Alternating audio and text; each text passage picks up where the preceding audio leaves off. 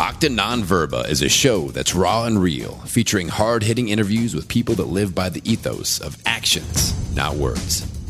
Marcus Aurelius Anderson is a TEDx speaker, best-selling author, veteran, and leadership and mindset coach.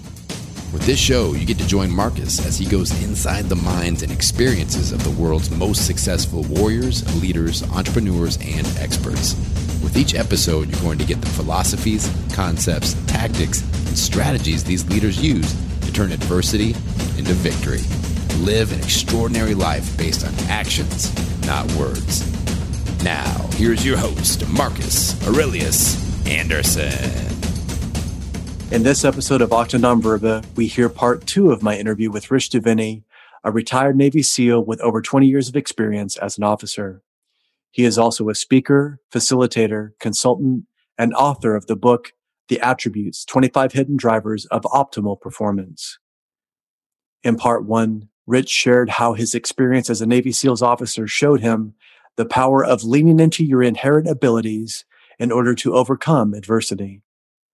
Rich and I also explored the definition of grit and how to use it as a tool for success, how to find your own level of optimal performance, and why the capacity to pivot is essential for facing uncertain situations. You can hear part 1 on episode 44 of Octa Non-Verba. In part 2, Rich discusses how much human beings truly control and how that impacts our ability to overcome adversity and lead others. We also discuss the difference between being reactive and proactive, how to ask the right questions, what it means to practice resilience in everyday life, the difference between being a leader and just a person that's in charge, and how to hold yourself accountable for the decisions that you make. And now, part 2 of my interview with the incredible Rich Diviney. Could you tell me about the tattoo on your forearm, what it says? That's old Japanese kanji. I'm a huge fan of Aikido, the martial art. I'm a fan of the founder, Morihei Ueshiba. Fascinating individual, and I've read many books about his life. I actually walk around with a small copy of what's called The Art of Peace. It's a series of his sayings. His whole philosophy was be like water. And it's almost like an uber adaptable. It's if you can mold and shape with your environment, you actually join the energy around you. I just love that concept. He used to put on his dojo wall, the universe and I are one. That's what my tattoo says. It's the universe and I are one. Beautiful. Because he used to put it on his dojo wall, and it serves as a reminder to me to know that this is all connected, right? Everything's all connected. We're all energetically at least bound, and we can kind of think through that way. But it's also, when you start thinking about even negotiation or conflict resolution, and if you start approaching it with kind of an Aikido philosophy, you can start saying, okay, how can I move with this opponent in a way that helps or even dissipates the problem, but we both come out in a good space, right? So I think it's more about movement and synergy, and that's why I love it. And it's about blend. Blend, yeah. It's so true. I took Aikido, Hanbuchi style, which was from Satome, which came from Morihei Ueshiba from Japan. And that whole concept of, I don't win, I let my opponent lose. Mm-hmm. I lead them to the trap and they fall in it. Yeah. And that notion that this person is much stronger than I am. So in a lot of ways, that's what I did when I was injured. I had this adversity of paralysis and anger and suicidal thoughts, which I couldn't even act on. But yet resisting it again wasn't helping me. Yeah. It was just making me more angry. I'm like, I've done everything else. This adversity, this adversary is pushing me this direction. Mm-hmm. If I can blend just for a second, just move, just offline, just enough to create space, there's my opportunity. Yeah. And within that space, I was able to find true gratitude, genuine empathy, pragmatic capacity to put these things into play. And instead of trying to get to this place where, I hope I can walk again, I just went to the place where I was like, I'm just grateful nobody else got hurt. Mm-hmm. And that for me was the first real genuine 360 gratitude. And that was the foundation. And that was the cornerstone. And then I was happy for the bed and the people that took care of me. And then slowly I was able to build that. But until I had that belief, until I blended with it, I was just going to be a very angry veteran who was pissed off at everybody that walked in the room. So yeah, and it kind of reminds me of something we talked about before we hit the record button, right? And this idea that emotion is a very powerful thing, right? And it's oftentimes hard to think through logically, and this has been neurologically proven. If you're highly emotive, it's hard to think logically, and blending allows someone to begin to do that because it allows you to start to feel and blend with, kind of like you did. You allowed that in, which changed your emotions about it, which allowed you a different perspective, which is, it's really powerful. It is. And sometimes it takes 3 or 4 months of being paralyzed to make you get to that place, because you have no other choice. You have to be stuck in there, and it made me unpack everything from my parents' divorce to my own divorce to, I was in that victim place. I'm a good person. Why did this happen to me? And I'm doing this for the right reasons. And you have to take that emotion out of it and just say, and what happens when the emotion is there? We have emotive language. Why does it happen to me? I'm a good person. It's like, no. This is the data, as we talked about before we hit record. This data is, you're here in this bed. What are you going to do now? Mm-hmm. Yeah. And it's about, so I talk about the power of questions, because I believe that the quality of our lives is directly proportional with the quality of questions we consistently ask ourselves. Our brains are designed to answer questions unconsciously most of the time, right? But even if we lodge a question into our frontal lobe, into our conscious mind, our brain will begin to come up with answers. And I do this experiment with classes I teach. I say, hey, just answer this question. How could you double your income in the next 6 months? And I just say, write down as many things that pop into your head over the next 30 seconds. Usually you get people write down 4, 5, 6 things. It doesn't really matter how ridiculous they are. They just do it. I say, okay, how many things did you come up with? Well, it's because you lodged a question. Okay. As soon as you lodge a question, your brain automatically begins to answer that question. The problem is most of us do this incorrectly. We say things like, why does this always happen to me? Why am I so bad at this? Why are they out to get me? Okay. Your brain's going to answer that question. And those answers aren't going to be very empowering. Okay. Versus change the framing, ask better questions. How can I grow from this? What are some things I'm good at? Who's out there who can help me? It does 2 things. First of all, it accesses your neurology, the natural neurology that's accessible to all of us. All right, that's number 1. The second thing it does is it allows us to take control. Human beings like certainty. For as much uncertainty as there is in our world, the reason why our brains are constantly asking questions is because we want to be certain, right? Human beings like certainty. As soon as you decide to take control and not be the victim, okay, hey, I am not the victim. I am in control. This happened because of this, or how am I taking control of this? How am I responsible? Whatever. What can I do in this moment? You begin the process of taking control versus being the victim. And victimization in most cases is not, and again, there's people who have trauma that they're truly victims, right? So I want to respect and honor the fact that this process is really about practicing in the smaller moments. If you have big moments, you get some help, and it's a big deal. It's not as easy as it sounds. Especially, I talk about the little tragedies in the book, those little tragedies we experience every day, where we can practice resilience and we can practice this idea of asking better questions. This is the spilled milk. This is the traffic jam. This is the spat with the loved one, the fight with a teenager, or whatever it might be, the bad day at work. Practice resilience and practice this taking control and this active and empowering questioning, so that it's accessible to you when the big stuff happens, and it's not as easy, which is important. I call them micro adversities, like you said, whether it be from the physicality or emotional or financial, whatever it is. But by doing that, and again, it doesn't necessarily replace a true life-changing event, but at least it gives you a fighting chance when that adrenaline dumps into you, as opposed to being completely alien to it. And then when it hits you, again, it catches you sideways. And now you're going through this middle drop-down menu of, why is this happening to me? We don't have time. You need to act. Right. Whatever it is, even if it's in the wrong direction. My squad leader told me, he said, I would rather you hit that door as the number 1 man and be wrong, go the wrong direction entirely, than to be stuck there and have everybody get hit with an AK or a, It just made so much sense to me. And in life, it's the same way. He's like, hesitation is what will kill everybody, whether it be your dreams, your business, your team, or your relationships. It's really about making a decision. And I talk about that in the decisiveness chapter in terms of, hey, the best thing someone can do is the correct thing. The next best thing they can do is the incorrect thing. The worst thing they can do is nothing. Okay. Yeah. But what he was talking about wasn't actually necessarily the doing part. It was actually making a decision. Because making a decision is the action. Okay. Because sometimes the decision is to stay still. Right? Sometimes the decision is to not move, is to pause. Okay. And that's perfectly okay. The act is to decide. Okay. In the case of, what you're talking about, which is close quarter combat, and you're going through the fatal funnel, which is the door, you better be moving. Deciding to do nothing is not a good decision. But there are some cases where deciding to do nothing is actually appropriate. I'm going to stop. I'm going to pause. I'm going to wait. I'm going to gather more information. That's a decision versus not making a decision. Right. So the decision is the action, whatever that decision might be. Yeah. And some people think that, like you said, the decision has to be action, but that mental checklist is sometimes what we have to do. And again, we have to have that ingrained within us, like breathing. before we get into the heat of it, because we don't have that luxury. Again, time is not something that we had the luxury of in a lot of life, whether it be business, self-defense, close quarter combat, whatever it is. And understanding that now, nothing breeds confidence like preparation. So we have to have that kind of instilled in us. That's why I love the book. I also love it because as a leader, as a CEO, as an executive, they can sort of go through and sort of look at these things and say, of these I'm pretty good at, but this area of leadership, I may not be. And you make a great point. You talked about it on LinkedIn and Instagram, where you say that you're not a great leader. Somebody has to tell you that you are a leader or that you're a great leader. Tell us a little bit about, you work with Simon Sinek as well, correct? Mm-hmm. Yeah. Good friend. Yeah. So I work with Simon, still do some work with Simon. Right. I worked with Barry Waymiller folks, which is Bob Chapman, who Simon talks about in their Leadership Institute. Wonderful people. They really helped me reframe my optic on leadership and I guess look objectively at it after coming out of the military. But ultimately, leadership, being in charge and being a leader, conflated. Okay. They're not the same thing. One's a noun and one's a verb.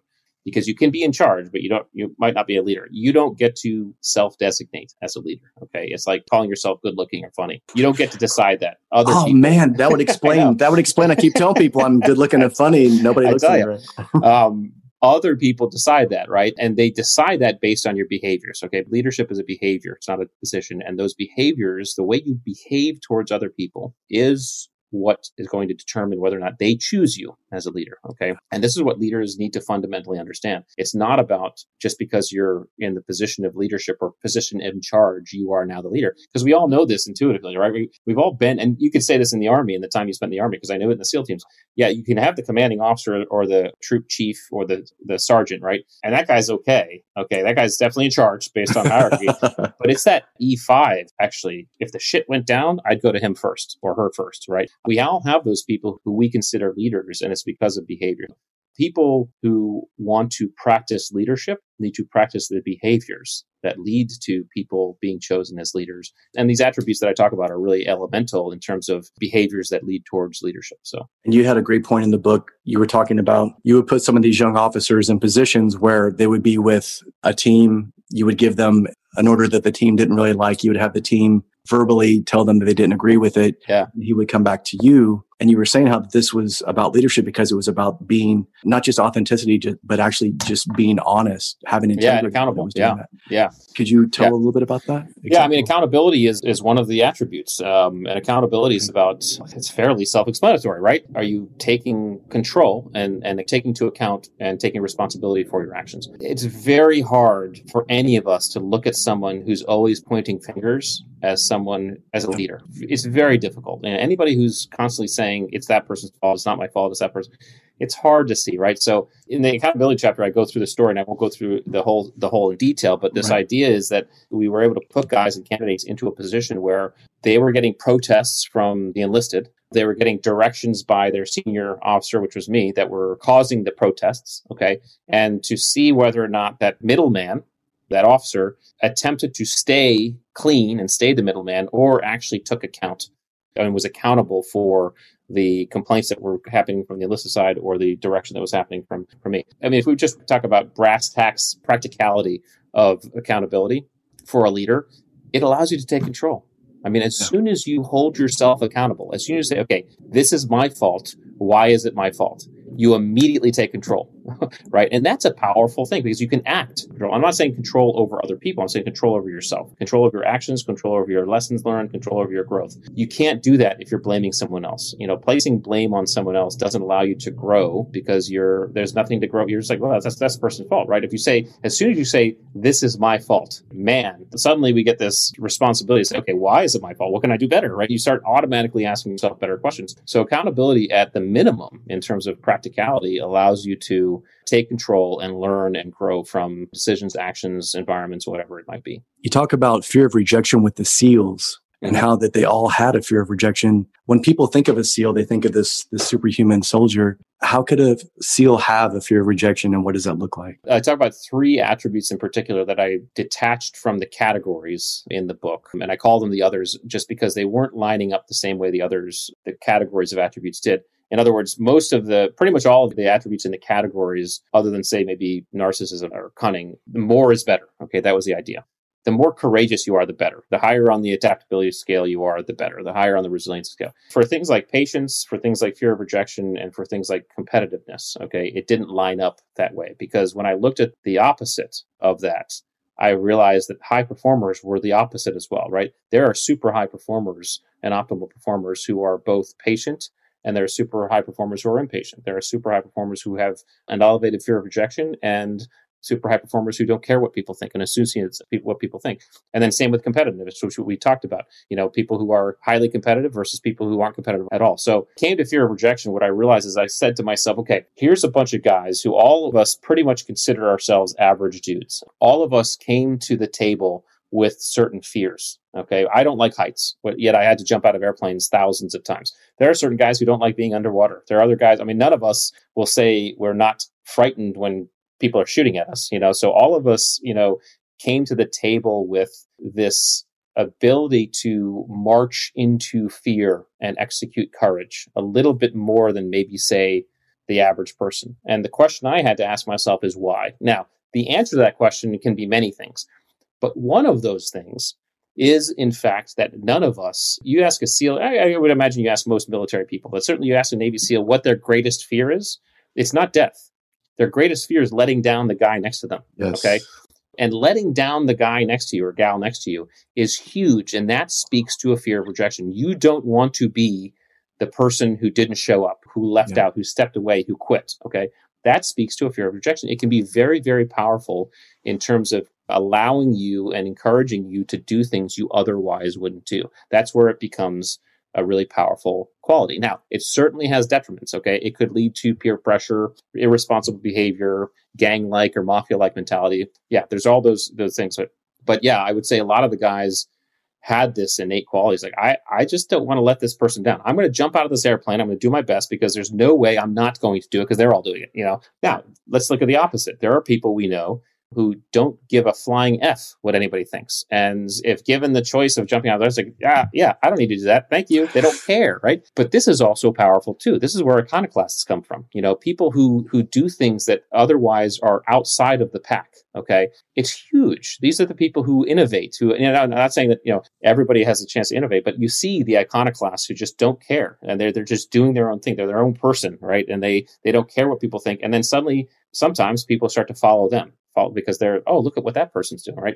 So both polarities are pretty powerful. Fear of rejection, I talked about in terms of, at least in the environment we were in, it certainly helped a lot of us power through. I remember walking in some pretty gnarly combat zones and thinking to myself, man, this is like a beehive in terms of the enemy. I was okay because I had a group of guys with me who I knew had my back, I had their back, and we were all marching in together, right? It encouraged courage. And I was going to go with them no matter what, because I was not going to be one of them, and it can be a powerful, positive thing. So. And that evokes that warrior spirit that I think we all have once we get to a certain level or once we're in certain environments. I'm not just saying soldiers or SEALs or men. You put a woman with a mama bear mentality of you get in between her and her child, you're going to have a problem. So yeah, absolutely. We all have that warrior capacity, that attribute within us. The cool thing about these, all these attributes are human. They have there's no bias towards gender at all, right? These are human attributes, and where we fall on each of them is entirely a human thing versus a gender, race, color, creed, religion type thing, right? And that's cool because they're elemental, and that's what I'm always really fascinated with. What's the elemental you? What's the elemental human? And that's cool. I agree. Rich, we've talked about my story just a little bit. Can you tell us about an adversity that you went through? And it could be BUD/S, it could be not related to the military at all. A situation or an adversity that at the time you felt like you weren't going to be able to get through it, but once you were able to get through it, there was a huge gift and a huge shift in your perspective that at the time when you're in it, you can't really see it, because when we're in adversity, it's almost impossible to put ourselves on the other side and truly be objective. Can you give us an example of that? Gosh, there's so many examples in SEAL training and I lost friends, combat, mistakes I made as a leader, mistakes I made as a father, as a husband, so there's so many. I think the lesson that I would draw out from that question would be that on any path, and I always try to say something that I've tried to live my whole life, I think I've gotten better at, is be resolute in your outcome, but be flexible in the approach. And the reason is because, and we can learn a lot from rock climbers in this vein, because a rock climber will stare at the face of a cliff. And I'm not even a rock climber because I don't like heights. So obviously I don't climb rocks. But a rock climber will stare at the cliff or a mountain and say, okay, the top, that's my outcome. I'm getting to the top. And then oftentimes we'll map out or sketch out mentally a rough plan on how they might do that. Then they'll start climbing. And as they climb, it's going to be about finding the best footholds and handholds. And they're going to find inevitably that the pathway that they had mapped out or sketched originally is not going to be the same one that they actually are using. And sometimes they're going to find that the best next foothold or handhold is actually like to the right and down, which means that they're going to be moving away from their outcome, to find the next best foothold. Sometimes they're going to go into valleys inside of which they're going to lose sight of the outcome. They're not going to have their eyes on the peak the whole time, right? We can look at any goal this way. In any goal, in any pathway towards achievement, expect that there's going to be adversity, which means you might feel like you're moving away. But just know you're finding another foothold, right? You might lose sight of the top because you've just been thrown or fallen into a valley or had to climb down into a valley to get back up the other side. Just know that you have to keep moving. So I think any type of adversity, if able to, okay, and sometimes again you need help to do this, if it's really bad stuff. But to the extent that you can, recognize how it's assisting the pathway versus detracting from it. Because none of us are going back, right? We can't go backwards in time, right? As soon as we're forward, as soon as we make that choice, we're in it. The next best thing you can do is say, okay, where can I go from here? And I think that's the best lesson. Certainly a lesson I've tried to apply when anything bad happens. Some situations have certainly been easier to do it than others, but just like you, and just like anybody, some are more easily overcome. Others take time. That's it. There's only one level of commitment, like you said, once you're in it, and that's total. And that reminds me of the full circle of the Ueshiba quote when he says there are many paths to the top of the mountain. We don't have to be afraid. We just have to not value our opinion of how we get there as long as we can get there. Yeah. Thank you so much for your time. I want to ask you one more question before I let you go and as you get back to the rest of your day. If there was an opportunity for you to have dinner with Morihei Ueshiba and there was a translator so you all could speak, what questions would you ask him? What is one or two things that you would like to know? I've never even thought about that. That'd be awesome. Right? Yeah. I would just ask him about his view of the universe and how does he see it. And, there's writings and other folks have tried to describe after I've knowing him. But it would be interesting to get his perspective from his background, because again, the other question I'm sometimes asked, if you could have dinner with anybody, alive or dead, who would that be? And I always usually say Carl Sagan, because he actually knows the universe. That type of mind is fascinating to me. So yeah, I think I'd dive deep on talk to me about the universe that you see and how you see it, and talk about how we are all connected and what your experience has been. I think that would be fascinating to hear and listen to. I've done martial arts since I was 11. I've done Aikido, Japanese arts, very hard, staccato sort of arts. And as you know, Ueshiba was only like 5'2". You read the stories where he would try to hold on to trees to elongate his body so that he could get into the military because of his lack of size. Right. But again, that was his gift, was that he was smaller. So he knew that there was no way he could go mano a mano against somebody with like a punch. He had to stand off. He had to do Kotegaeshi or whatever the movement is to get away from it. And then when you put a sword or a tanto blade in their hand, he's like, there's no way that this is going to work for me. What can I do? Mm-hmm. And it came from that ability to be firm and then be soft, or be soft and then be firm, and then adapt to what that energy is. So by fighting it, it doesn't make it possible, but by blending with it, now we double the opponent's energy and we use it against them if we're patient enough and humble enough to learn the lesson. Well, it was Abe Lincoln said the best way to defeat your enemy is to make him your ally. That's an Aikido philosophy. It really is, because you're blending, you're moving, you're finding commonalities versus disparities and resistance. And to the extent that we can do that as human beings, especially today, boy, we'd be better off.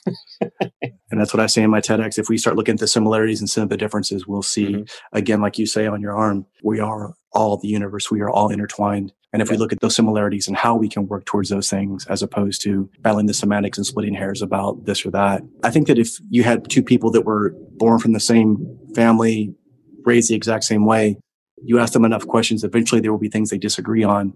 And if that's just human nature, let's just understand these. And I know that for a fact because I have a twin brother. I have an identical twin brother, and that's exactly the fact, right? There are certain things we disagree on. Okay, so it's what you say is true. We are all human. I would say this, we have to recognize that we're all human. I like to say, but we're like cars. We're all human. We come in different shapes and sizes and flavors. So there's some of us are Jeeps, some of us are Ferraris, some of us are SUVs. There's no judgment because the Jeep can do things the Ferrari can't do, and the Ferrari can do things the Jeep can't do.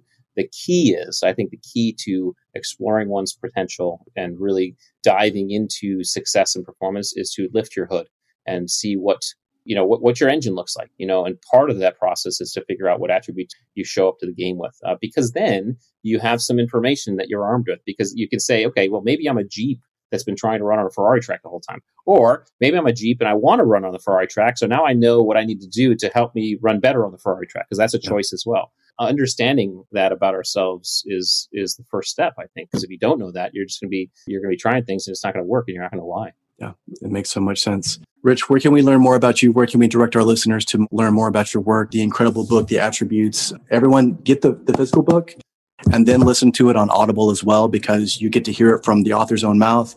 And then you'll go back and you can underline and you can make your notes so that you have it not only audibly, but, physically to be able to read it and really get the lesson. Yeah. So I think that the website is probably the best place, theattributes.com. You can get the book there. You can take the assessment tool. A quick word on the assessment tool. When we put that together, it's a comparison. So we got data from about 1,000 people. So when you get your results back, first of all, the assessment's designed to get you to think about yourself as you're taking it. Okay. So you have to really take some time. And then when you get your results back, just understand it's a comparison to 1,000 or so other people, which means it might speak to you, but if it does and it feels a little off, that's going to require a little bit more introspection, because it's just a comparison. So I just encourage people to take it, and it's a start point from which you can do further work. But those are free: the grit, the mental acuity, the drive ones. We're working on a team ability and a leadership one now. I also have some workbooks on there, so if people want to develop attributes, there's some guides to develop attributes. And then, I'm on Instagram at Rich_Divini and LinkedIn, and then Facebook. We have a attributes Facebook page as well. So any one of those places. Fantastic. Everyone, thank you so much, Rich. I will talk to you soon, my friend. Thank you, Marcus. It's a pleasure to be here. Let's make sure we keep in touch. Absolutely. It was an honor. Thank you for listening to this episode of Octa Non-Verba. If this message resonates with you, please share it out with others on social media. Hit that subscribe button and leave a review for the show anywhere you listen to podcasts. To learn more, please go to MarcusAureliusAnderson.com and join his Octa Non-Verba Inner Circle to get exclusive content, news, and information. Until next time, remember, talk is cheap. Live your life based on actions, not words.